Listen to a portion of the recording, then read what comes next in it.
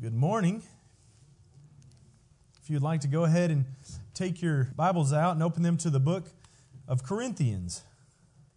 The book of 1 Corinthians. We're going to be spending some time this morning looking at 1 Corinthians chapter 11 and discerning from that passage a message that I believe is very prevalent in the church today and very needed in the world at large. 1 Corinthians 11. You might wonder, if you see on the board behind me, we'll be starting in verse 2. Maybe as you're turning there and you think, well, why are we going to start in verse 2? That seems kind of strange. It's just one verse away from the beginning of the chapter. And it's interesting to me as I see these occasionally as we go through our Bibles, we find verses that seem out of place. And in the original text, when the Bible was originally written, we didn't have chapter breaks and we didn't have verses, and in some cases the names didn't even match the names that we have for them today. They were slightly different as well. And while we are very thankful for men that went and studied these, and when you know what, we need to break this down so it's easier to find these verses and these passages, and this kind of goes together with this. They did occasionally make mistakes, and 1 Corinthians 11 is one of those. 1 Corinthians 11:1 actually belongs in chapter 10. Paul is there talking, Paul is talking to the Corinthians, giving this message about offending others and the relationship they were to have with others, and he calls for them there to be imitators of him as he is imitators of Christ. And so we're going to begin reading our passage today in verse 2. And as we do so, I want us to read it, and I want us to really, it's easy for us to take these passages and to go, this is traditionally what I've always been taught this passage means. I want us to read these passages today and really think about it from the words of Paul and in the context that it was written. Let's read together starting in verse 2. Now I praise you because you remember me in everything. And hold firmly to the traditions just as I delivered them to you. But I want you to understand that Christ is the head of every man, and the man is the head of a woman, and God is the head of Christ. Every man who has something on his head while praying or prophesying disgraces his head. But every woman who has her head uncovered while praying or prophesying disgraces her head. For she is the one and the same as the women whose head is shaved. For if a woman does not cover her head, let her also have her hair cut off. But if it is disgraceful for a woman to have her hair cut off or her head shaved, let her cover her head. For a man ought not to have his head covered, since he is the image and glory of God, but the woman is the glory of man. For man does not originate from women, but women from man. For indeed man was not created for the woman's sake, but women for the man's sake. Therefore the women ought to have a symbol of authority on her head because of the angels. However, in the Lord neither is a woman independent of man, nor is a man independent of woman. For as the woman originates from the man, so also the man that has his birth through the woman. And all things originate from God. Judge for yourselves, is it proper for a woman to pray to God with her head uncovered? Does not even nature itself teach you that if a man has long hair, it is a dishonor to him? But if a woman has long hair, it is a glory to her, for her hair is given to her for a covering. But if one is inclined to be contentious, we have no other practices, nor have the churches of God. Now, there are some things that really jump out in these passages. As we spend some time looking at this and reading this, there's some things that just kind of pop right out of the text, right off the bat. For some, it is this thing about the coverings. You have rules here. You have instructions given about men and their head coverings. And you have instructions given about women and having their heads covered. And it just seems like there's a lot going on there. And then you also, as we get down in there, you have this talk about hair length. You have men with long hair, and that's a dishonor. But women with long hair, well, that's for their glory. I'm going to be honest. This is one of those passages that whenever it is read, and I'm guilty of this myself, I think we probably go, you know what, I think I'm just going to keep on reading. I think I'm going to scoot on down a little bit. Oh, look here, these next couple of verses, they talk about the Lord's Supper. We can read about the Lord's Supper. We can read about that all day long, but that other stuff, that's a little bit difficult. That's hard. What is that talking about? I think we miss a very important lesson if we do that. A lesson that I believe I was missing for a long time. I believe if more people understood this single section of Scripture alone, that many of the problems that we have in, I'm going to air quote this, religion, many of the problems we have in religion today could be rectified. Many of the problems that we have in the family today could be rectified. Now that thought there makes this passage seem kind of important, doesn't it? I hope that that thought will make you want to study this passage more on your own. That's what I want to do today, is spend some time looking in the Scripture here at what this passage is talking about. To begin, we need to remember something. There's something very important to remember about this passage, but specifically about this whole letter.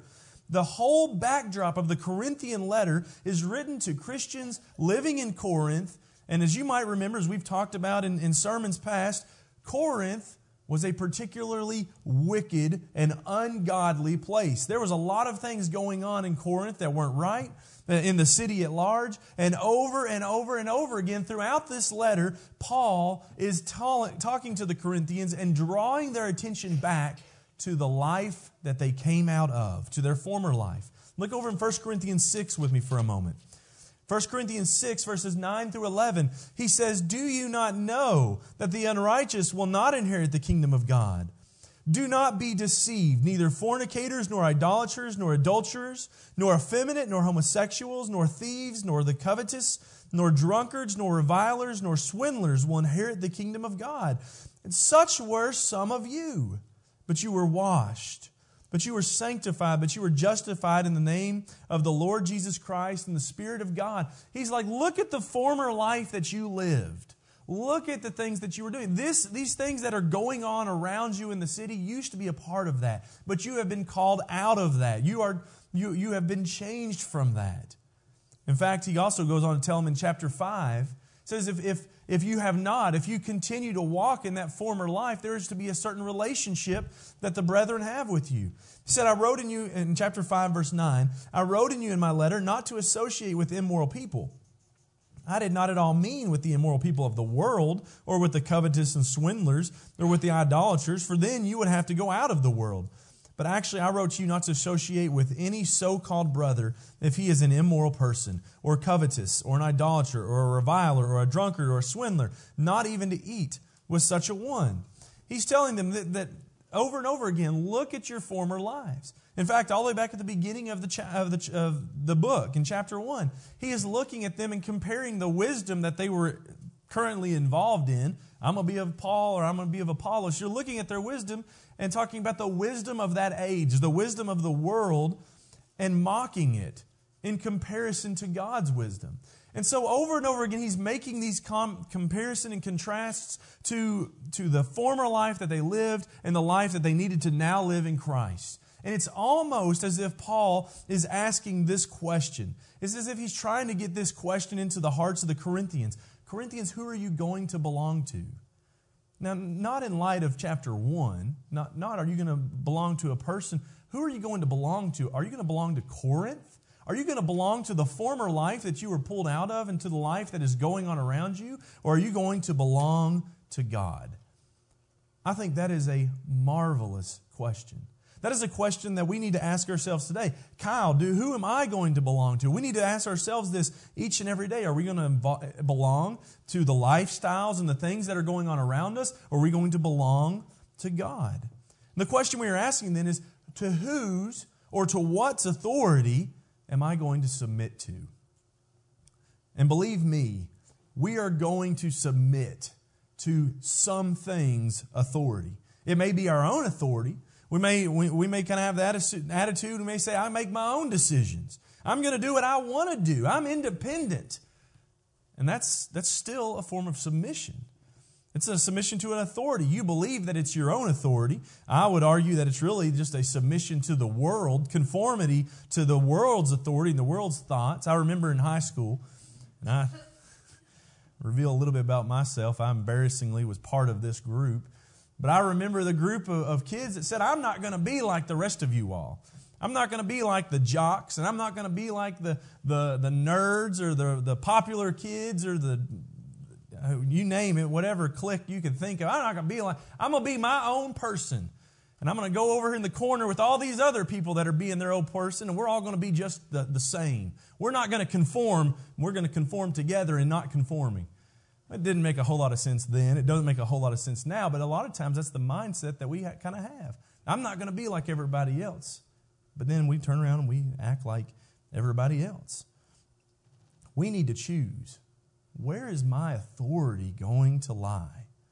That's the most important message taught in 1 Corinthians 11. We need to read that and we need to see the focus of 1 Corinthians 11, these first 16 verses. 1 Corinthians 11 is all revolving around verse 3. I want you to understand that Christ is the head of every man.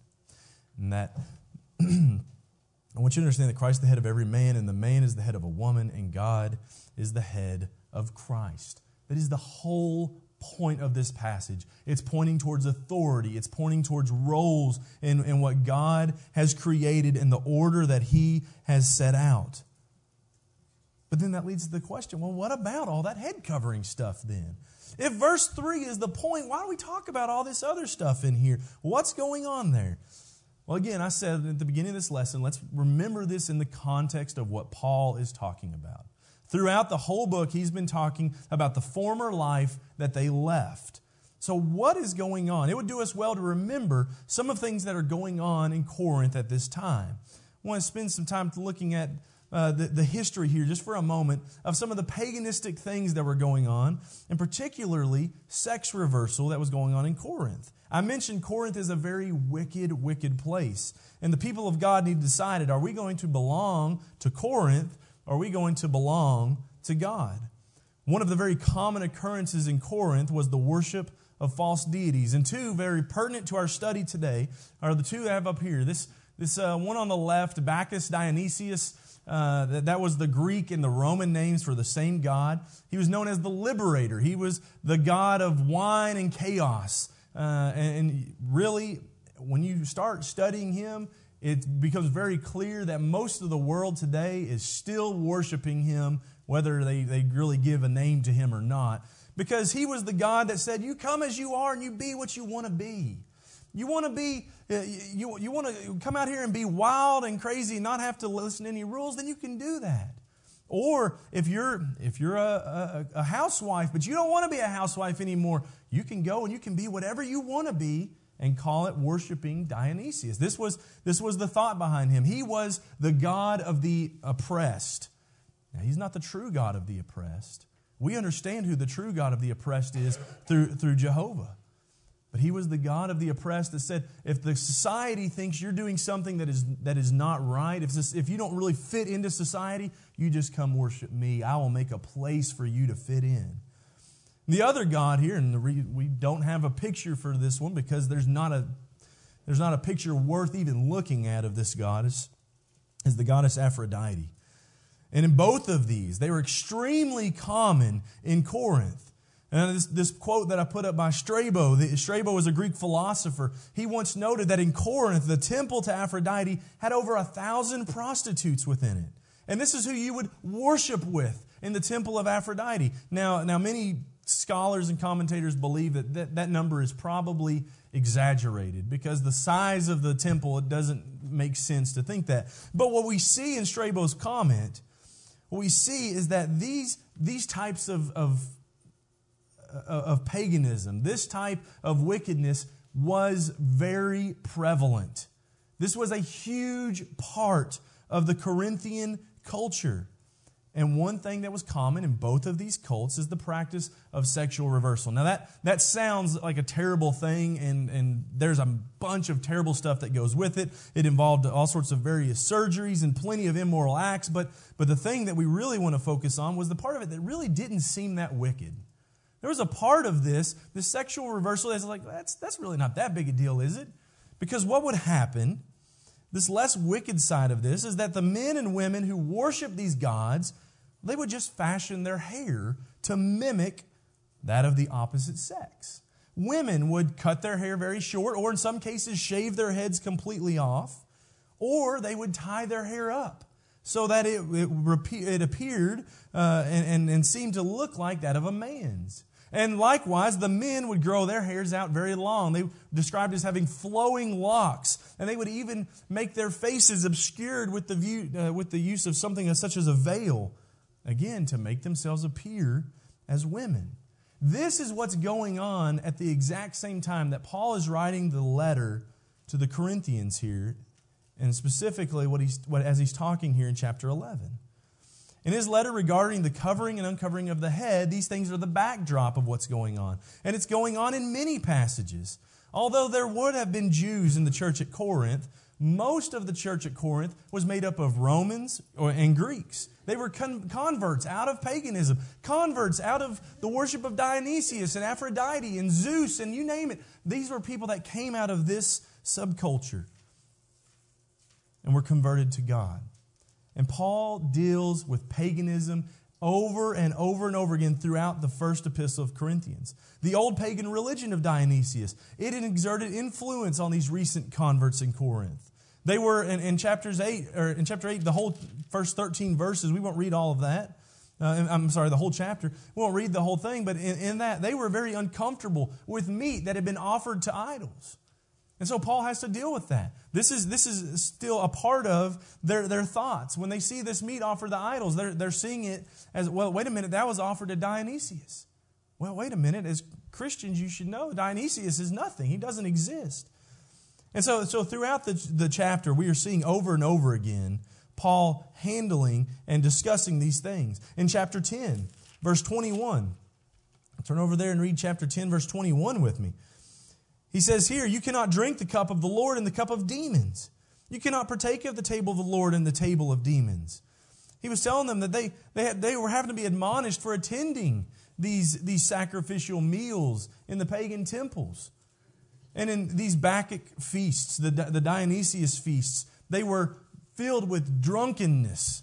That was a key part of the liberator. You can see he's holding grapes in his hand. There's grapes down here at the bottom of the study. This was so much tied to Dionysius, this idea of just free booze. The wine is overflowing. And so these feasts were oftentimes full of drunkenness. And in the latter part of chapter 11, we see him addressing this, the drunkenness at the Lord's Supper. But also one of the more iconic things of the Dionysius culture was that of this madness,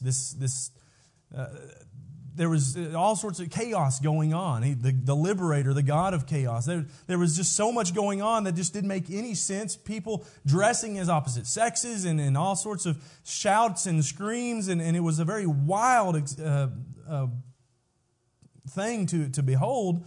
But in chapter 14, Paul is saying that some of the same things are going on within the church. Chapter 14, verse 23.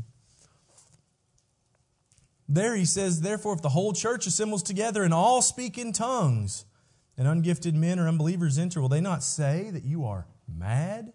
He's saying the things that you're doing, Lord's Supper, being drunken at the Lord's Supper, going to these pagan feasts, even whenever people come in here, you all are acting like the things that they see in these different religions, the worship of Aphrodite, the worship of Dionysius. We see these things going on within the church, and that should not be.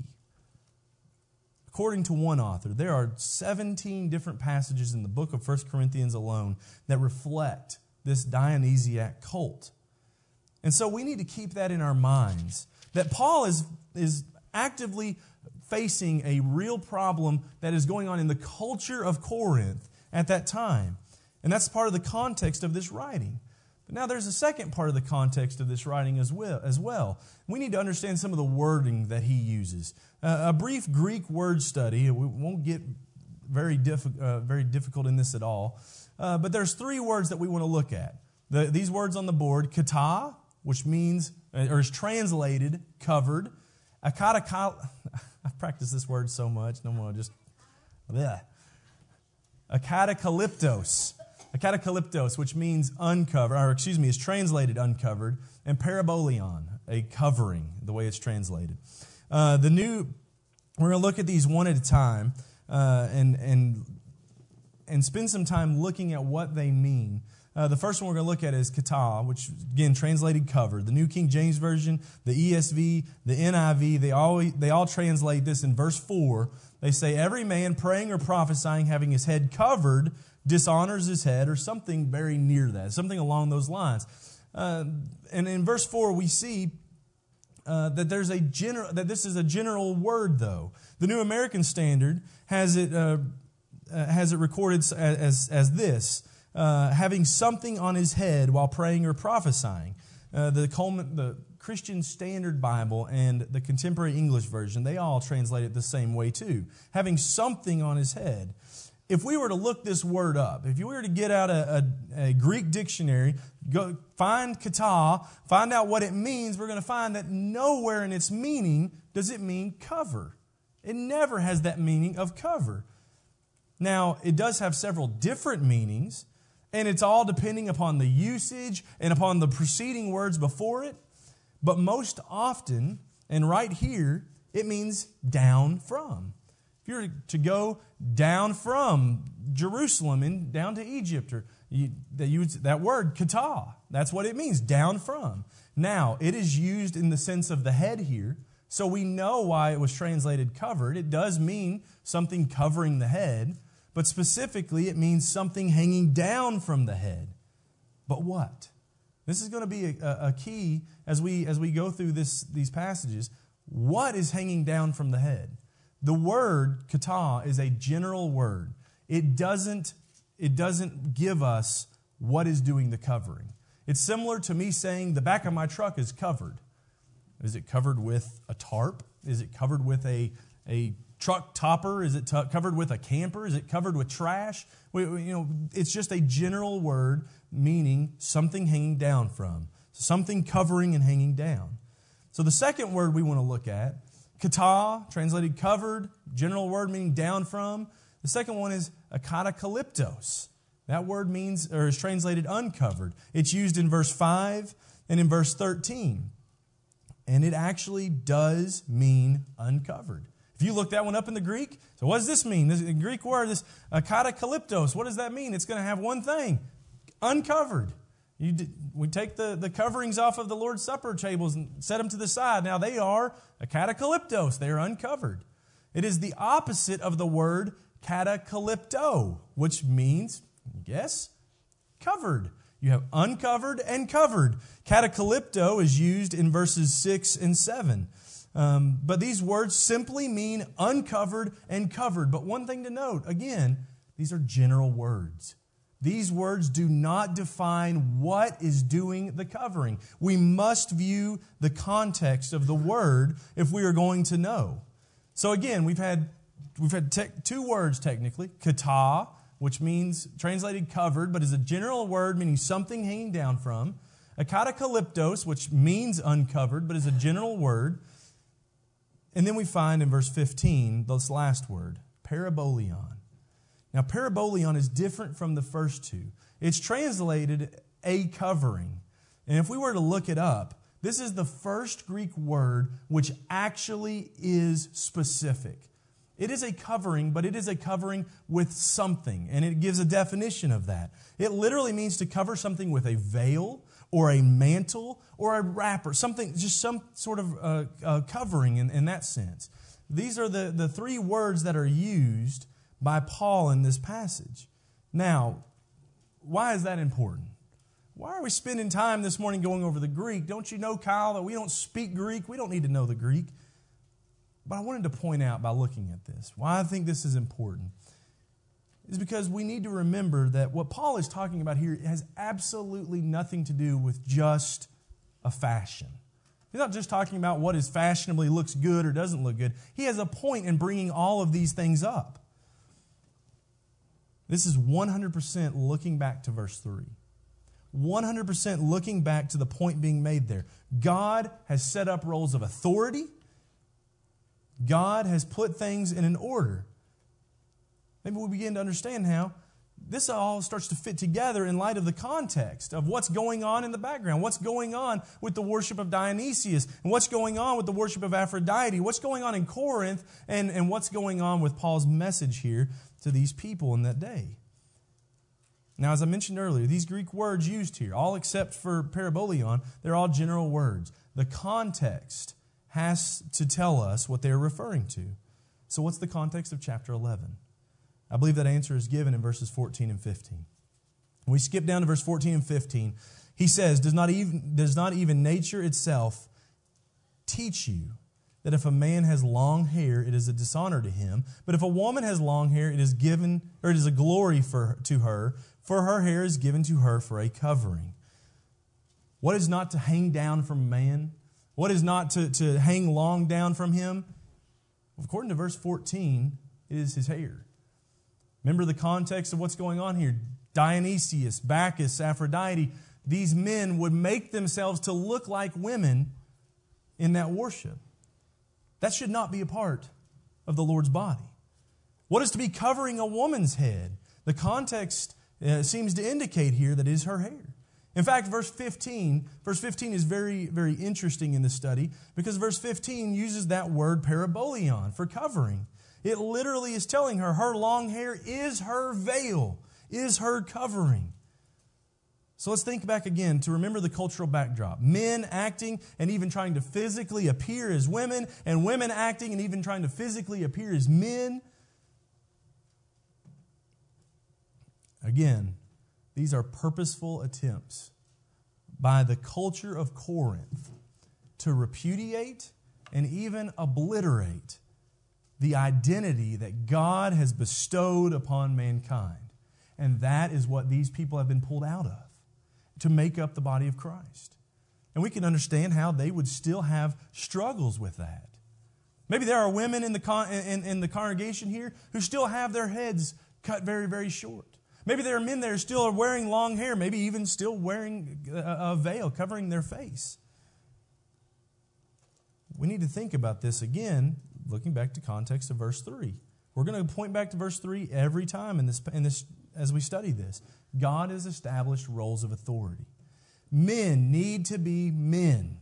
Women need to be women. And that means, obviously, that men need to look like men and women need to look like women. We shouldn't be trying to physically change ourselves. But more importantly than the physical aspect of that is the point that he's making in verse 3. Men need to be subject to Christ. That means men need to choose to follow Him.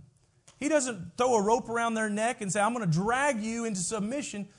Men need to choose to submit themselves to Christ. And women need to subject themselves to men. Now, interesting here, it says in verse 3, and man is the head of a woman. This is most likely referring to the husband and wife relationship, but we still see how that is applicable to the church and to church leadership and to church authority. Women need to submit themselves. Now, once again, this doesn't mean for us husbands and for the leaders of the church, we don't take a rope and throw it around them and say, I'm going to subjugate you. They need to choose to subject themselves to men. And that also means, if we're seeing the comparison between man and Christ and then women to men, that men, we have a responsibility in how we lead these women. But I want you to note what this passage does not say. This passage does not say that this is done because men are better than women. Men are more apt to lead than women. In fact, a lot of cases in life, we find that women are actually more apt to lead than men. What this passage says is that men are to submit themselves to Christ, women are to submit themselves to men, and Christ submits himself to God. That puts all of a sudden not only a hierarchy of the order in which God has set, but a leveling ground of the equality in which God has created. Who was Christ said? God the Father, of whom Christ was equal to. God the Father is not shown as being more important than the Christ because they're both equally a part of the same being. But in their equality, in their levelness, Christ submitted himself to the Father. Likewise, men, we are not more important. In fact, that message is taught elsewhere. If we look back at verses 7 through 12 of this chapter, we see in there it teaches that the man was created in the image of God, and women came from man and was made in man's image and was there for the purpose of glorifying the man, is the glory of man. What that means is that, one, that husbands know this, that it's not a passage you can go to your wife and say, you're supposed to just be talking me up. Our wives aren't supposed to give us big heads. Our wife is pushing us to glory, just as we are following Christ to His glory. What we see in these passages is really woman was made in the image of God, of man. Man was made in the image of God. You're both made in the image of God. However, this doesn't make man more important or independent from women, because man cannot even exist without woman. We see over and over and over again the point being made that God has a role for each one. God had a role for Christ. God had a role for the man. God had a role for woman, but He wasn't placing emphasis on which was more important. And again, all of this is to show a very pivotal truth. God doesn't show partiality. He doesn't look, this is more important. This creature was more important than that creature in regards to his creation and mankind. God doesn't show partiality, no. But God does demand holiness. He demands it. When we consider our roles as man or woman, we must choose to be holy. We must choose to be set apart to the will of God. That will is men regard Christ as your head, as your source of authority. Women regard men as your head, as your source of authority. And Christ regards God as His source of authority. Well, you know what? We kind of break that down again. You know what you see at the source of authority for all things? God. God is the source of authority. If I'm viewing God as my source of authority, as we talked about in class today, I'm going to look to Christ and to try and to be conformed to His image. Wives, women, if you are regarding God as your source of authority, you're going to submit and subjugate yourselves to men. Not having anything to do with equality, but having everything to do with holiness, with doing what God has said. But if that's what this is all about, what is that? Well, wait a minute. What does that leave us today with head coverings? Where does that leave us with all this has to say about head coverings? What does that mean? There's two things I want to point out for that, and then we're going to wrap this lesson up. Because there's been a couple of things that have been taken from these passages and have been perverted, have been twisted a little bit into our day today by various commentators and scholars. Some have said this is a perfect place for us to go and to see that at one point women had a larger part in the worship service of the church. Women were allowed to get up and to lead prayers, and women were allowed to prophesy, which is very similar to preaching, is used in that same way of presenting a message from God. And so this was the context that they would use that women had the right to do that as long as they had some token form of subjugation. They were allowed to do that. They're not showing their authority over man. But I want to suggest this wasn't directed towards public worship assemblies of the church. We know that because we can look over just a couple chapters to 1 Corinthians 14 in verse 34. In these passages, it says, the women are to keep silent in the churches, for they are not permitted to speak, but are to subjugate themselves, just as the law also says. Now, we've talked about this in the past, and we know Paul was not saying, women, you come in the doors, you zip your lips, and you sit down. No. There's so many passages that point to the fact that women are an active part of the worship assembly. We teach one another through songs. We pray with one another. In fact, there's countless examples of women proclaiming amen at the end or during the reading of the Word of God. This was not to say, women, you just sit down and hush. This was, again, pointing back to 1 Corinthians 11, verse 3. The same thought that's there. We're respecting authority. We're respecting God's order and God's roles. And so this passage couldn't be talking about the role of the woman within the worship assemblies, that she is to have her head covered and be able to pray and prophesy. Now, there is a lot of debate about what verse 5 then actually means. And I believe verse 5 has room for debate. But women being an active part of leading the public worship assembly does not belong in that debate. Paul has answered that. So then what does this mean for us today? Does this mean that I should wear a head covering? Does this mean that I don't have to wear a head covering?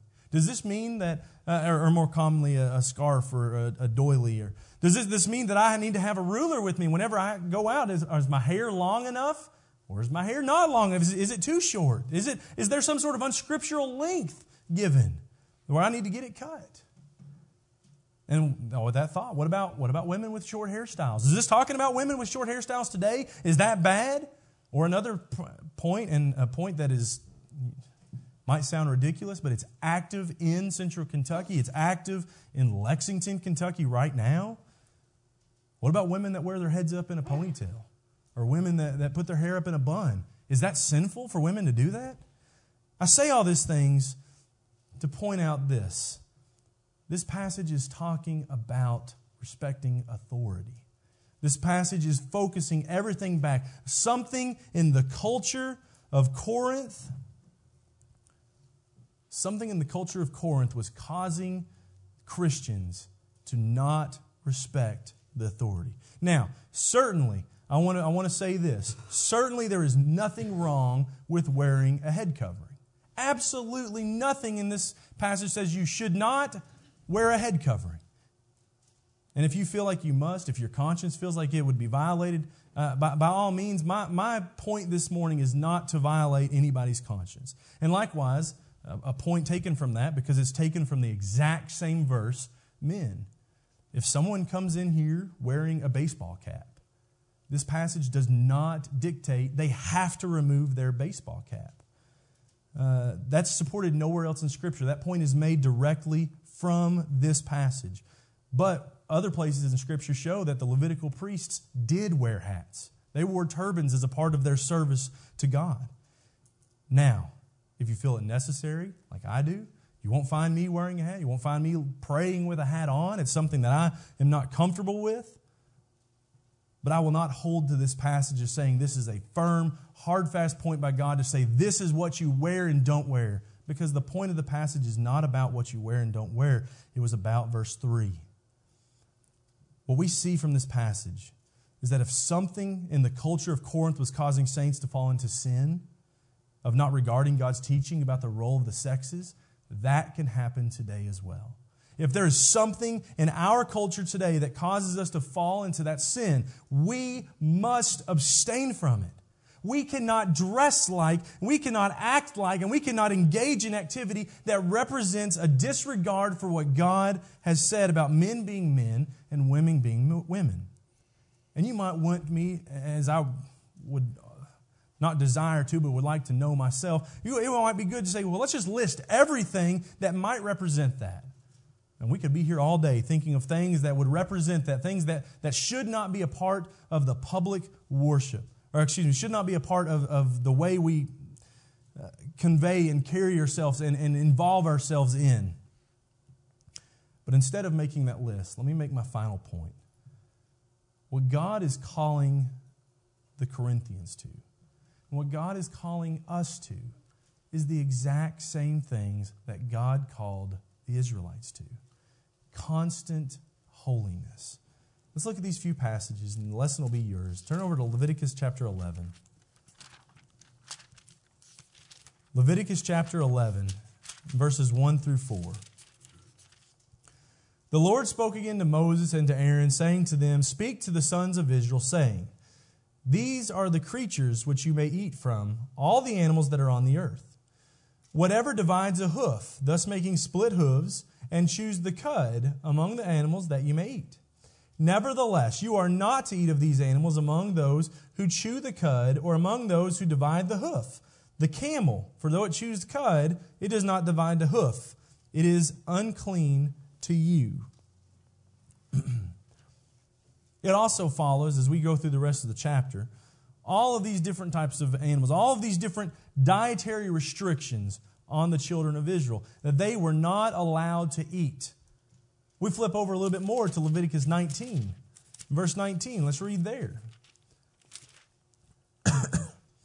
Leviticus 19:19 says, "You are to keep my statutes. You shall not breed together two kinds of your cattle.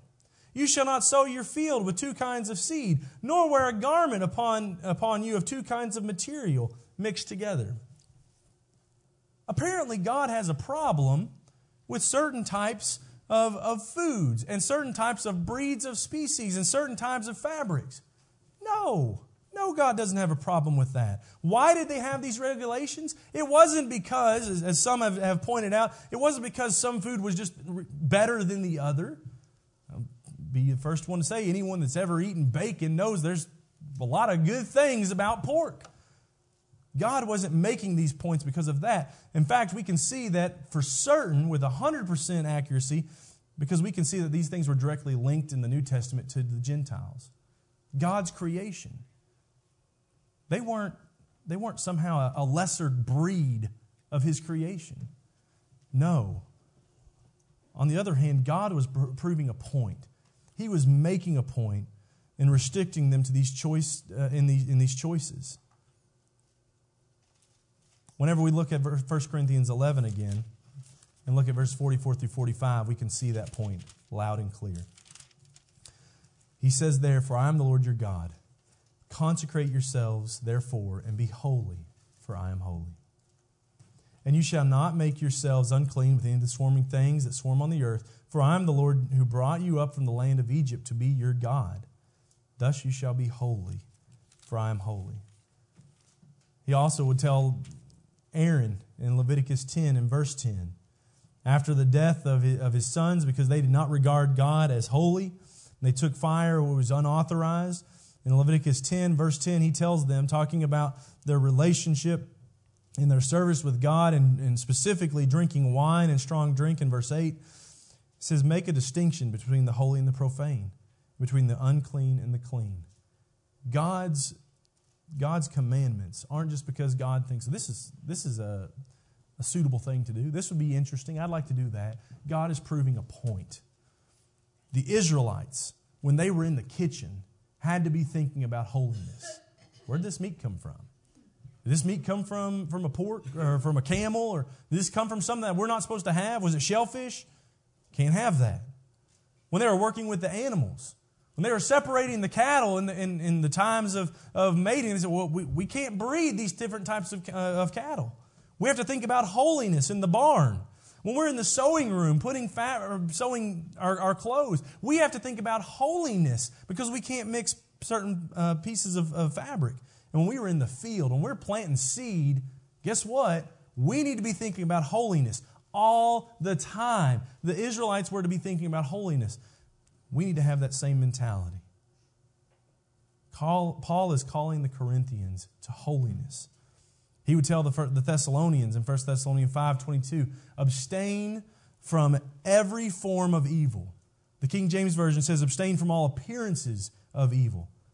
The Corinthians were to abstain from any appearance that the church reflected the evilness of the world they lived in. Likewise, we are called today, we must abstain from every appearance of evil, and we must be holy. What about you today? Are you holy? Because God still commands holiness. 1 Peter 1, verses 14 through 16, Peter talks about that, referring back to Leviticus 11. Think about that. Because God, He brought them up from Egypt. He brought them up from slavery.